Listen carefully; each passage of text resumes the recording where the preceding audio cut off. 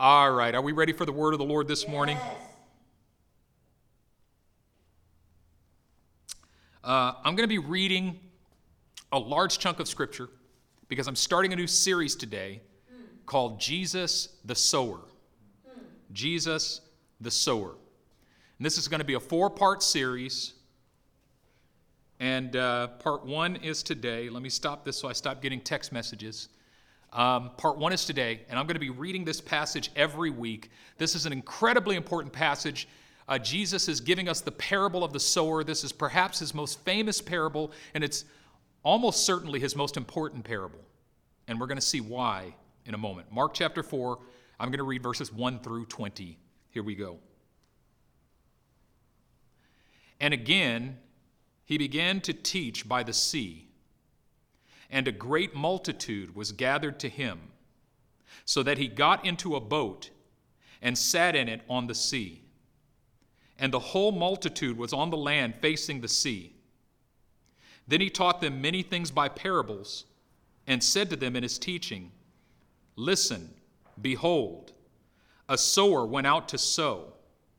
And it happened as he sowed, that some seed fell by the wayside, and the birds of the air came and devoured it. Some fell on stony ground, where it did not have much earth, and immediately it sprang up because it had no depth of earth. But when the sun was up, it was scorched, and because it had no root, it withered away. And some seed fell among thorns, and the thorns grew up and choked it, and it yielded no crop.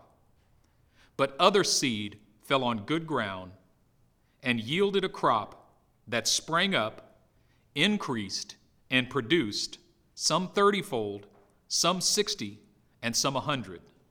And he said to them, He who has ears to hear, let him hear. But when he was alone, those around him with the 12 asked him about the parable. And he said to them, To you it has been given to know the mystery of the kingdom of God. But to those who are outside, all things come in parables, so that seeing they may see and not perceive, and hearing they may hear and not understand, lest they should turn and their sins be forgiven them. And he said to them, Do you not understand this parable? How then will you understand all the parables? The sower sows the word. And these are the ones by the wayside where the word is sown. When they hear, Satan comes immediately and takes away the word that was sown in their hearts. These likewise are the ones sown on stony ground, who when they hear the word, immediately receive it with gladness. And they have no root in themselves, and so endure only for a time. Afterward, when tribulation or persecution arises for the word's sake, immediately they stumble. Now these are the ones sown among thorns. They are the ones who hear the word, and the cares of this world, the deceitfulness of riches, and the desires for other things entering in choke the word, and it becomes unfruitful. But these are the ones sown on good ground, those who hear the word, accept it, and bear fruit, some 30-fold, some 60, and some 100. Father, I pray today that you would speak to us by the power of your word and spirit, that you would open our hearts, open our minds, and open our eyes. We pray it in Jesus' mighty name. Amen. Amen.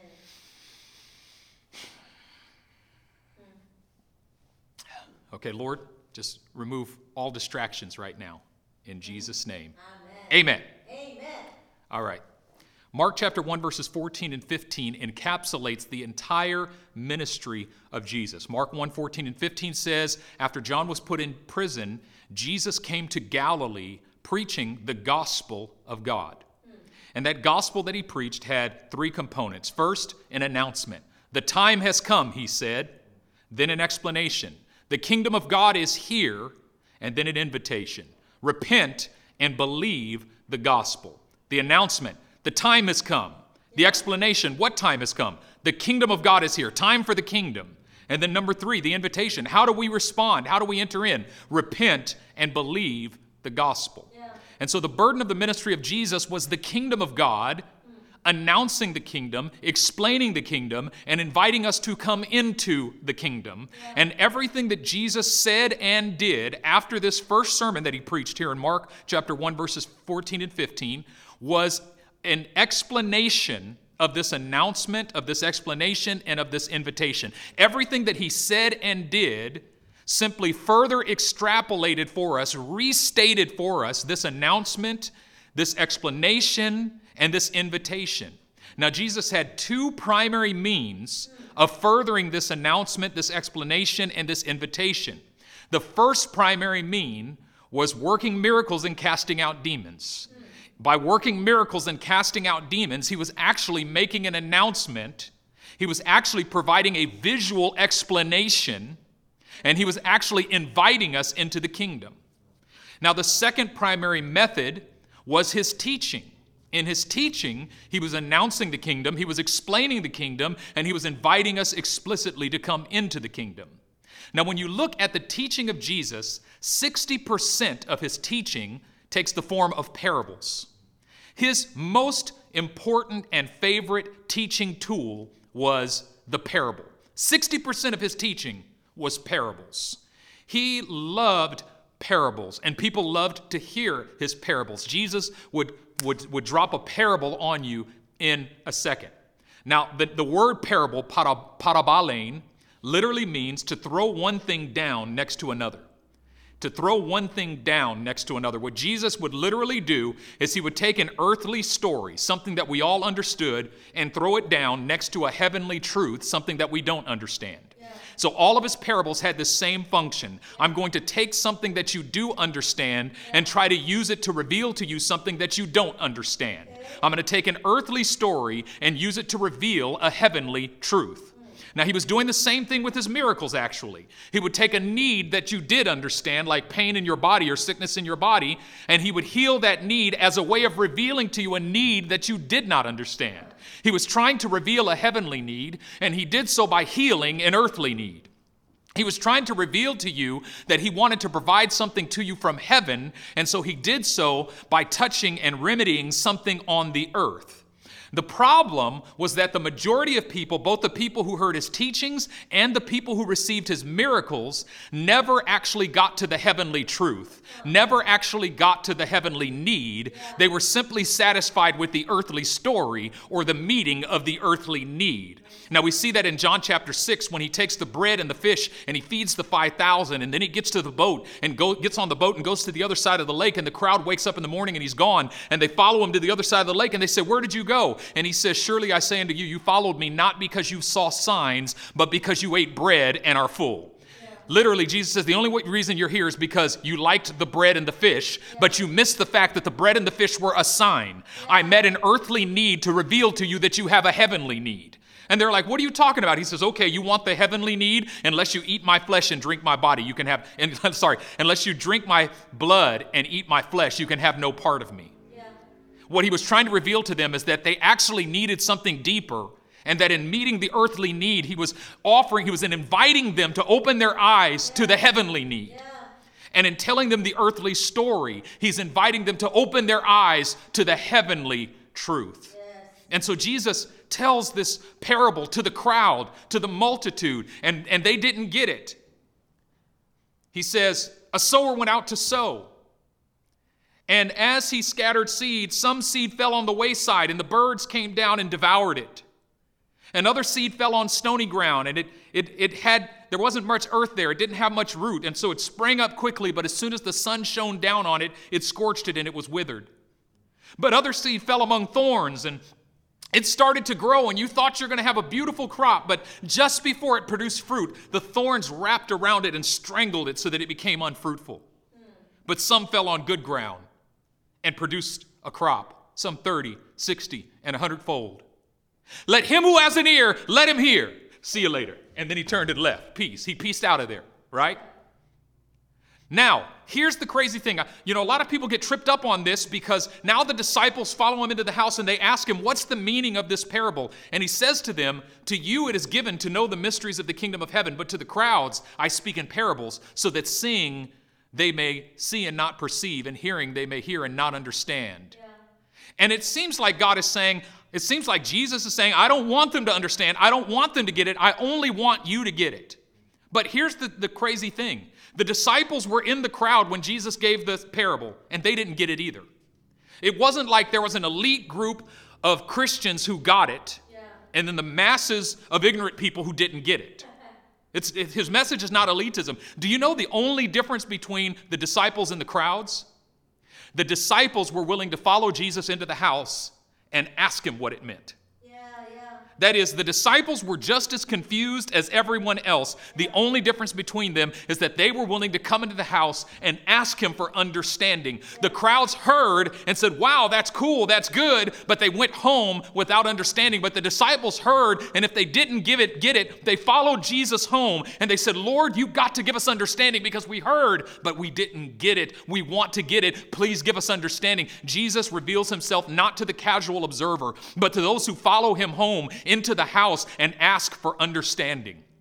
And when was the last time after a service was over when you heard a word from the Lord and you knew something was there but you didn't quite get it? When was the last time you went into your prayer closet, you opened up your Bible and you begged God to give you understanding? If you want understanding, you've got to ask him. That's Proverbs chapter 2. My son, if you would receive my words and hide my commands within you, inclining your ear to wisdom and applying your heart to understanding. Yea, if thou criest out after knowledge, if thou liftest up thy voice for understanding, if thou seekest them as silver and searchest for them as for hid treasures, then shalt thou understand the fear of the Lord and find the knowledge of God. God is looking for hearts that seek him as for hidden treasures, that seek him as silver and search for him as for hidden treasures. You see, it's not enough to hear. When Jesus says, let him who has an ear, let him hear, he's literally saying, repent and believe the gospel. This is the restatement of his invitation to enter the kingdom. Yeah. Jesus told some 37 parables. And all of these parables are found in Matthew, Mark, and Luke. 37 parables. And of those 37 parables, I say that this is the most important parable. And why do I say this is the most important parable? Because when Jesus comes into the house and the disciples follow him there, and they ask him, can you please explain this parable to us? Can you please give us understanding because we don't get it? He says to them, do you not understand this parable? How then will you understand all the parables? Yeah. Translation, if you don't get this one, you ain't gonna get any of them. It's no wonder you don't understand the parable of the pearl of great price or the treasure hidden in a field. The man who found the treasure in the field, and when he found it for his joy, he went and sold all he had, came back and bought that field. If you don't get this parable, of course, you don't get the parable of the good Samaritan who found the man in the ditch, and he picked him up and put him on his own donkey and took him to the inn and poured oil in his wounds and paid for his expenses. If you don't get this parable, of course you're not going to get the parable of the 10 virgins, the 5 foolish and the 5 wise virgins, the virgins who had oil in their lamp and the ones who didn't have oil in their lamp. If you don't get this parable, you're not going to get any of the parables. Yeah. But the opposite is also true. But if you get this parable, you can get all the parables. Wow. This parable is the key to understanding all the parables. And by extension, I can say that understanding all of the parables is the key to understanding the totality of the teaching of Jesus. Because his primary teaching tool was the parables. And a great discipleship course that you could do all by yourself is learn all 37 of those parables and ask God for understanding. But the key to that is to getting this parable. So Jesus says, by the way, this parable and all the parables, the burden of them is the kingdom of God. I have to say this before I go on. The burden of all of the parables of Jesus is the kingdom of God. At the heart of the ministry of Jesus is not just announcing that the kingdom is here, and not just explaining what the kingdom is like, but inviting us to come in to the kingdom of God. In every single one of the parables, he's inviting us to come in to the kingdom of God. He's announcing the kingdom, explaining the kingdom, and inviting us to come in to the kingdom of God. And at its very heart, the kingdom of God is the place where God is completely free to reveal to us all of his love, all of his power, all of his glory, all of his blessing, and all of his goodness, because our hearts are completely surrendered, devoted to him, and enraptured by him. I'm going to say that again because you got to get this. The kingdom of God is the place where God is completely free to reveal to us all of his power, all of his glory, all of his love, all of his blessing, all of his favor, and all of his goodness. And he can reveal those things to us because our hearts are completely surrendered, completely devoted to him, and completely enraptured by him. If you don't hear anything else I say today, hear this. When our hearts are completely surrendered to God, when our hearts are completely devoted to God, when our hearts are completely enraptured by God, God becomes completely free to reveal to us all of his love, all of his power, all of his glory, all of his goodness, all of his kindness, all of his grace, all of his blessing, all of his favor. He is able. Listen, God desires to reveal all of those things to us, but he cannot until our hearts are completely surrendered. And to the degree that our hearts surrender and devote to him and are enraptured by him, to that degree he reveals those things to us. Wow. So when we're talking about the vision of this house, the vision of Lineage Church is God truly among us, that's what I'm talking about, life in the kingdom. Because that's what Jesus was talking about. Jesus invited us into a place, to live in a place where God is completely free to reveal to us all of his love and power and glory because our hearts are completely surrendered and devoted to him and enraptured by him. That is God truly among us. When we're talking about having an encounter with God, we tend to think of the form of that encounter instead of the content of it. The form of it is sometimes you fall to the floor. The form of it is sometimes you feel woozy. The form of it is sometimes you get goosebumps and bubblies. The form of it is sometimes you shake and cry. That's form, but who cares about form? What I care about is content. The content of it is a completely surrendered heart. As I talked about last Sunday, when your heart gives God, it's forever yes. That is a completely surrendered heart. That is a completely devoted heart. That is a completely enraptured heart. And in that place, all of a sudden, God is completely free to reveal all of his power and glory and love and favor and blessing. And so if you're crying out for more of God's power, favor, and glory and blessing, he's crying out for more surrender from you. Yeah. He's crying out for the devotion of your heart. And when we enter into that place, God is free to reveal these things to us. And this is encounter with God. This is what we mean by encounter with God. Your life begins to change. The crooked places are made straight in your heart as we come into an encounter with God. But if we wish to pursue encounter with God, we must come into the kingdom. Because the crooked places are only made straight in the kingdom. You got to be living in the kingdom. And this is how Jesus came, and this is why he came, to invite us to live in this kingdom. Wow. But here's the meaning of this parable. When you look at this parable, there's three components that you have to understand. One key for understanding any passage of Scripture is to identify the key words or the key concepts or the key images. Yeah. And then if you can understand those key words, concepts, and images, you can understand the passage as a whole. And in every passage of Scripture, there's 1, 2, or 3 key words, concepts, or images. And if you can identify them, that's the interpretive skill. And in the parable of the sower, there's 3 images. The first is the sower. The second is the soil. The first is the sower. The second is the seed. And the third is the soil. The sower, the seed, and the soil. If you want to understand this parable, you got to know who the sower is. And if you want to understand this parable, you got to know what the seed is. Yeah. And if you want to understand this parable, you got to know what the soil is. Yeah. The sower, the seed, and the soil. Yeah. They didn't understand who the sower was. They didn't understand what the seed was. And they didn't understand what the soil was. And that's why they didn't understand the parable. And so when they came to Jesus in the inner room, that's what they asked him. So Jesus begins his explanation in Mark chapter 4, verse 14 by saying, he actually answers the first two in one verse. The sower sows the word. The sower sows the word. It says, you want to know who the sower is? The sower is the one who sows the word. Well, once he revealed to them that the seed is the word, then that immediately explained to us who the sower is. Because who's the one who sows the word? Jesus himself. Jesus himself. The parable of the sower is literally about Jesus himself. He is the subject of this parable. He's literally telling us about himself, but in a roundabout way.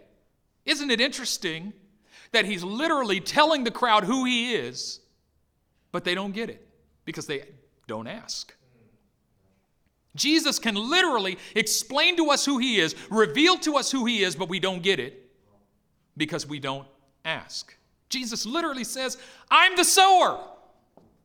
And that's interesting because we tend to know Jesus and identify Jesus in a multitude of ways, and the sower is not one of them.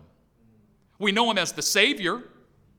We know him as the Lord. We know him as the King. We know him as the Lamb of God who takes away the sins of the world. We know him as the suffering servant of Isaiah 53. We know him as the captain of our salvation. We know him as the living word. We know him in all of these ways. But in this series, beginning today, I want to introduce you to Jesus, the sower. I want you to know him as the sower. Jesus is inviting us to know him in a new way as Jesus, the sower, the one who sows. Now, that word sower is not a word that's commonly used in the English language, in our modern day English language. We don't use the word sower. The closest thing to it would be the farmer.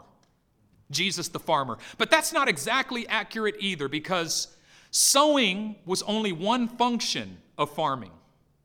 You see, in the ancient world, once a year, the farmer became the sower. Once a year. After the ground was cultivated, last year's crop had already been harvested, and the ground was allowed to lay fallow for a season, and then it was cultivated, and it was tilled, and it was plowed, and it was watered, and now the ground is ready to receive the seed. At that moment, the farmer took on the role of the sower, and he would take his basket of seed, and he would go out and just begin to scatter seed everywhere. Just scatter seed everywhere, everywhere. Scatter seed everywhere. But Jesus is saying that being the sower is not a once-a-year ministry for me. It's my perpetual task. Literally, for 3 years, Jesus went all over ancient Israel scattering seed.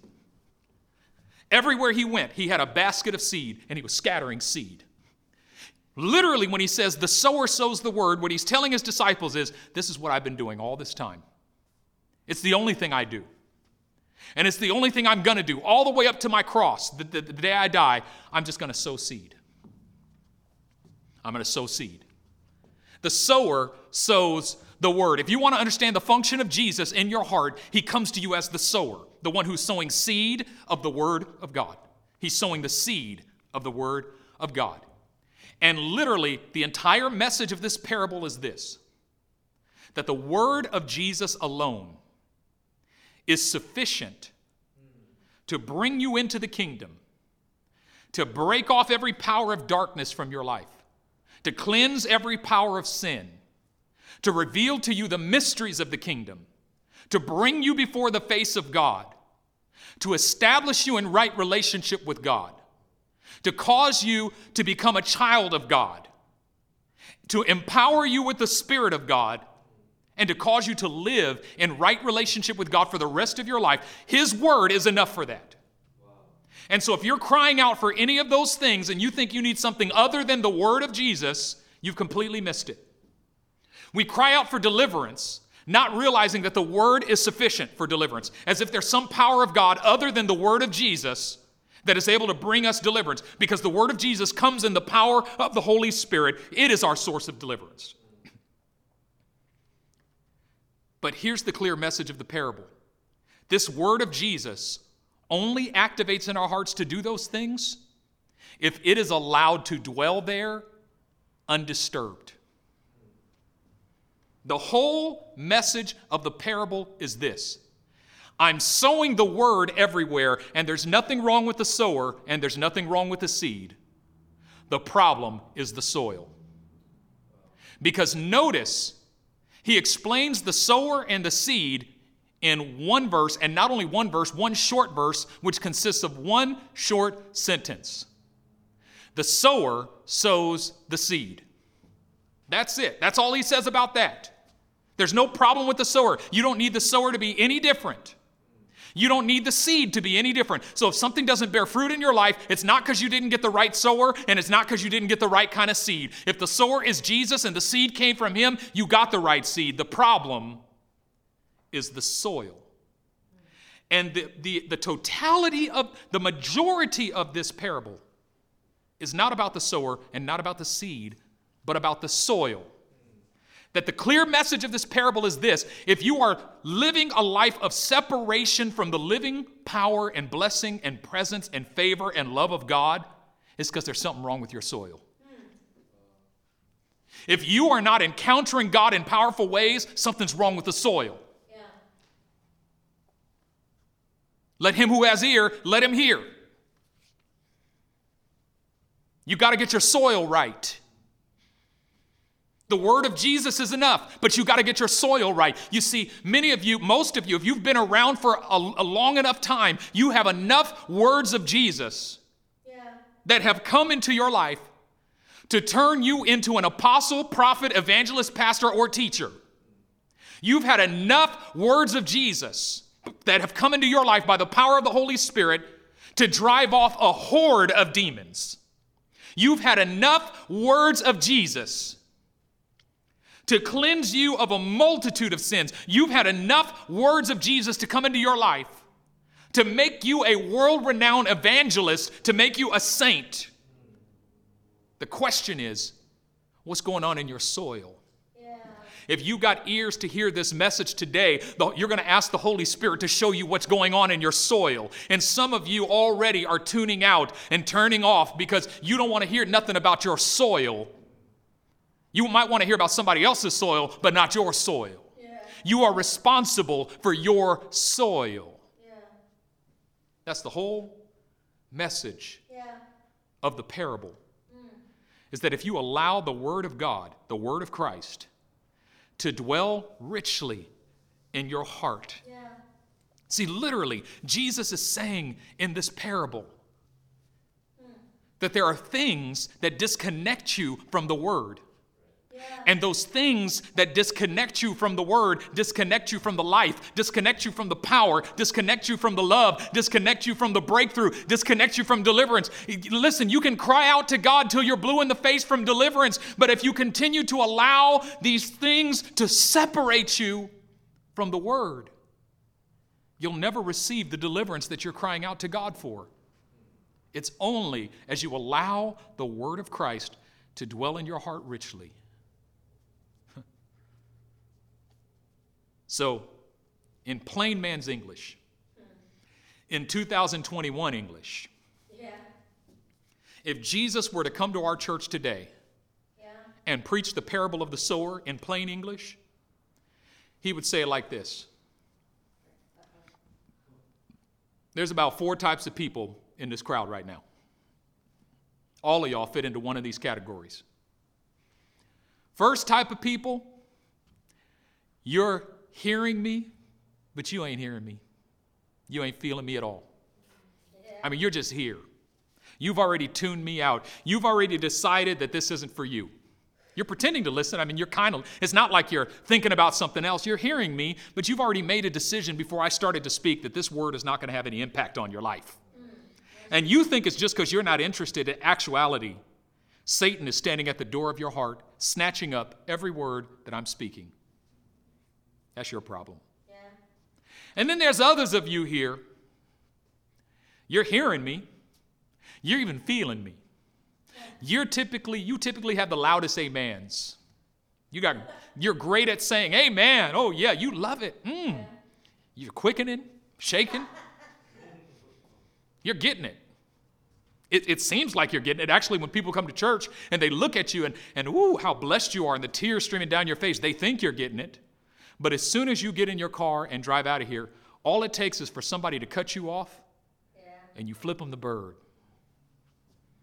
All it takes is a little trouble in your life. And you're asking me, how come I abandoned you? Don't I love you? All it takes is for some other Christians to act a fool, and you start saying stupid stuff like, I don't think I even want to be called a Christian anymore.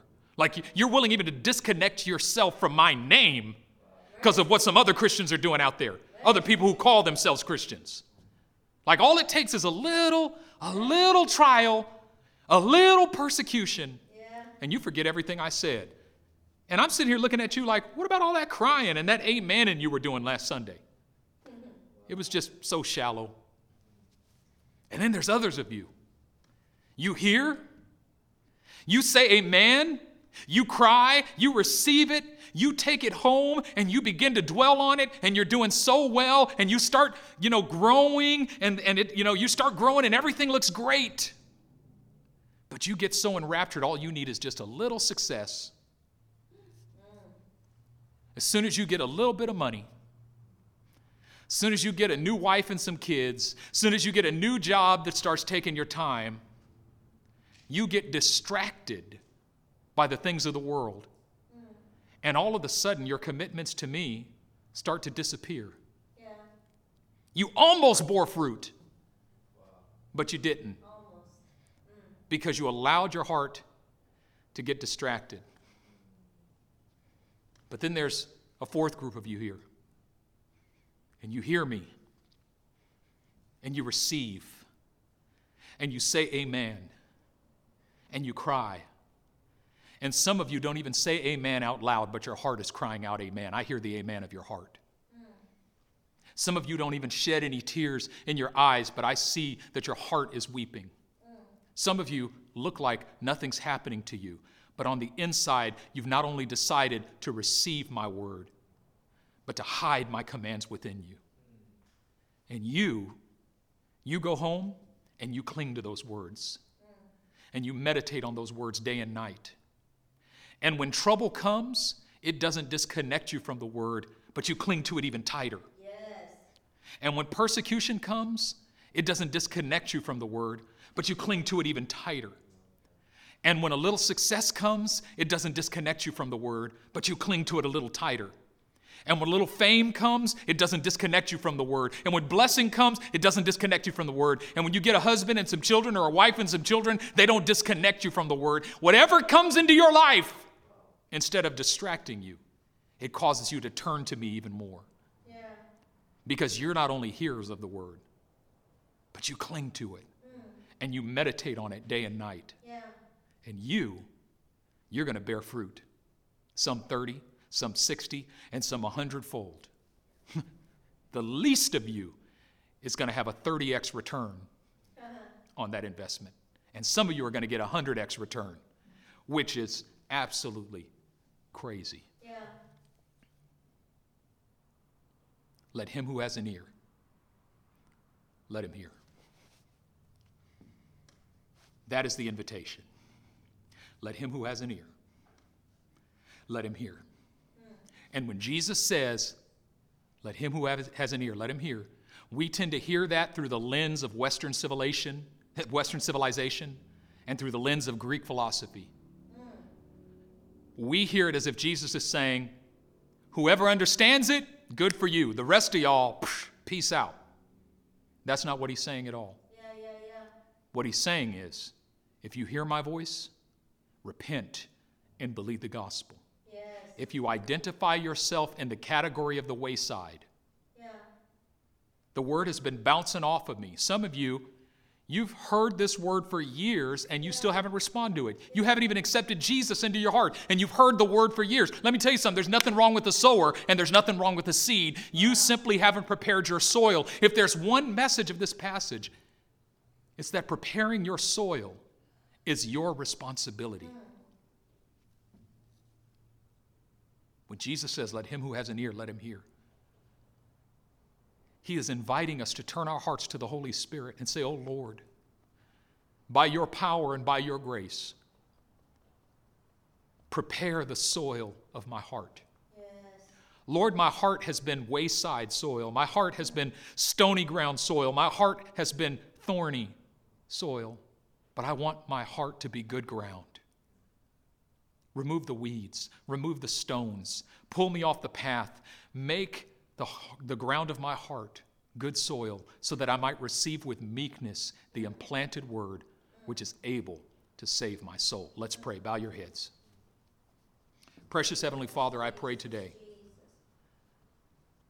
that you would descend upon every heart and that you would awaken every soul to the invitation. Yes. Lord, you have made an announcement. The time has come. And you have given an explanation. The kingdom of God is here. The kingdom of God, that place where you are completely free to reveal to us all of your love and all of your power and all of your glory and all of your blessing and all of your favor and all of your goodness, because our hearts are completely committed, Amen. Completely devoted, completely surrendered, and completely enraptured with you. Yeah. But now that you've made that announcement and that explanation, you're issuing your invitation. Let him who has an ear, let him hear. In another place you said, let him who is thirsty, let him come. Yeah. In another place you said, come to me, you who are weary and heavy laden, and I will give you rest. Yeah. This is the invitation. Come into this kingdom. Yeah. You can come in. You don't have to live on the outside of it. You can come in to this kingdom. And you say, how can I completely surrender my heart? How can I completely devote my heart? No, you can't. But you can turn to God and you can ask him for the power. And that's all the disciples did. When they didn't understand, they came to Jesus and said, teach us. When they couldn't surrender, they came to Jesus and said, help us. That's what a disciple is. A disciple is not one who knows how to do these things well, but one who knows how to come to Jesus. Say, help me, Lord. Here I am. I want to live in this kingdom. Help me. Help me.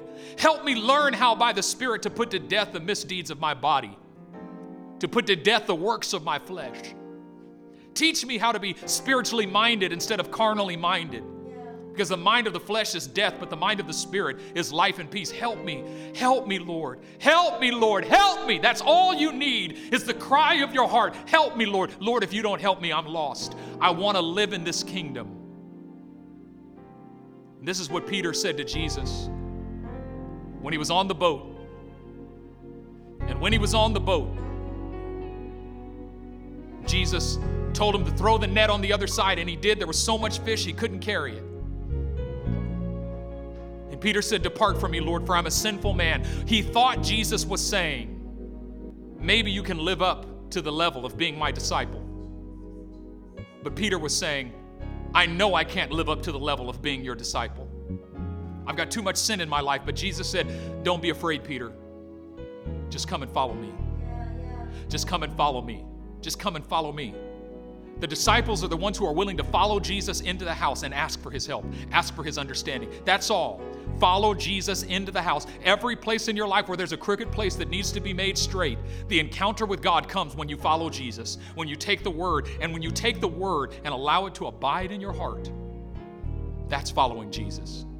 That's following Jesus. Following him is receiving the word, taking it home, meditating on the word, going into the prayer closet, asking God for understanding, seeking his face, dwelling in it, letting the word of Christ dwell in you richly. What's going to come out of that is great understanding. What's going to come out of that is great breakthrough and great freedom. What's going to come out of that is the word of Jesus itself is going to bring you before the face of the Father. In the Revelation, John said he looked and there was a door standing open in heaven, and he heard a voice say, come up here.